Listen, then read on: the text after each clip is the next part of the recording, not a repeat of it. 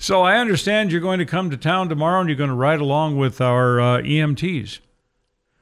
I am from the EMS group from Logan Health, and learn about the issues that you're dealing with and what's on the ground there and in the county and the city of Kalispell, and kind of what the challenges are that Logan Health is facing, and how we can work as federal partners with the county and the town to get you the things that you need as a community. Well, one thing we've got here in Kalispell is a local levy now for our first responders, and that's going to come to a head here next month with a special election. Are you going to get a chance to spend a little time with our city EMTs? Yeah, I'd like to talk to the fire department as well.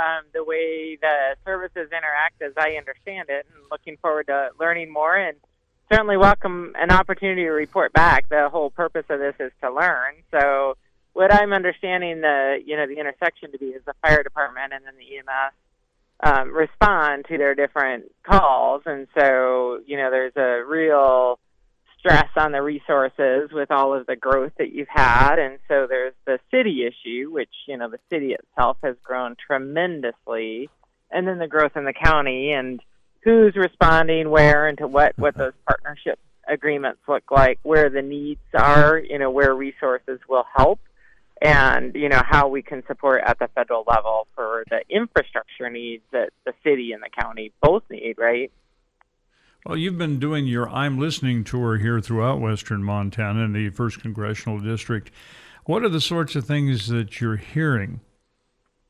Well, so that's actually why I wanted to do this follow-up ride with the EMS people from Logan Health, because I met with the Logan Health folks and learned about, how much the growth has really impacted them. They're one of the largest employers in the state now, combined with the Billings Clinic. So labor is an issue that I'm hearing about everywhere.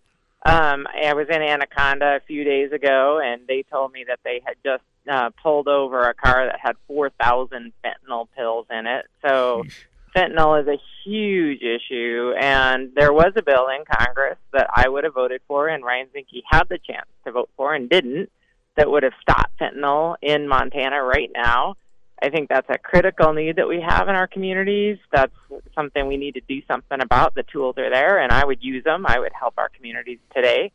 So I'm hearing that. Housing, of course, is always kind of top of mind for people, and that intersects with the labor issue. And childcare is another one that I hear a lot about in our communities.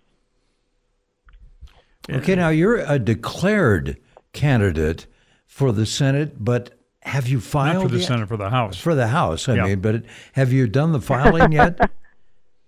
I have not. I have not made the official filing yet. I haven't gone over to Helena. I've been too busy running around the district. Okay. I got to get over to Helena and make the paperwork official. Well, I figured you wouldn't overlook that part of it after you've invested so much time and mileage into it.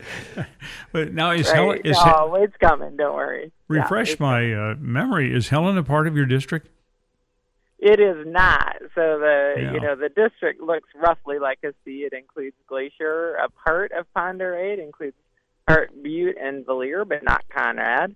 And then it kind of wraps around and has Flathead and Lincoln, and then goes down and ends up at Gallatin is the southeast end of the district. So that's why you haven't gotten to Helena, because it's not in your district. You only have to do that once. Interestingly enough, McDonald Pass is at the Powell County line, so it's actually not too far east of the easternmost part of the district. I know it quite well. I've driven it a lot. All right. Monica, thanks for the great call this morning here, and we look forward to seeing you in Kalispell tomorrow, and we hope that you learned some very valuable information from us. Yeah, I'd love to catch up and report back what I learned, because I think it'll be a good conversation, and especially interested in talking about the levy and what's going on there. Well, we'll set that up. Look forward to it. Okay. All right. Thanks so much. You guys have a great day. And you too. Monica Tranell, our congressional candidate for the Democratic Party here in the 1st Congressional District.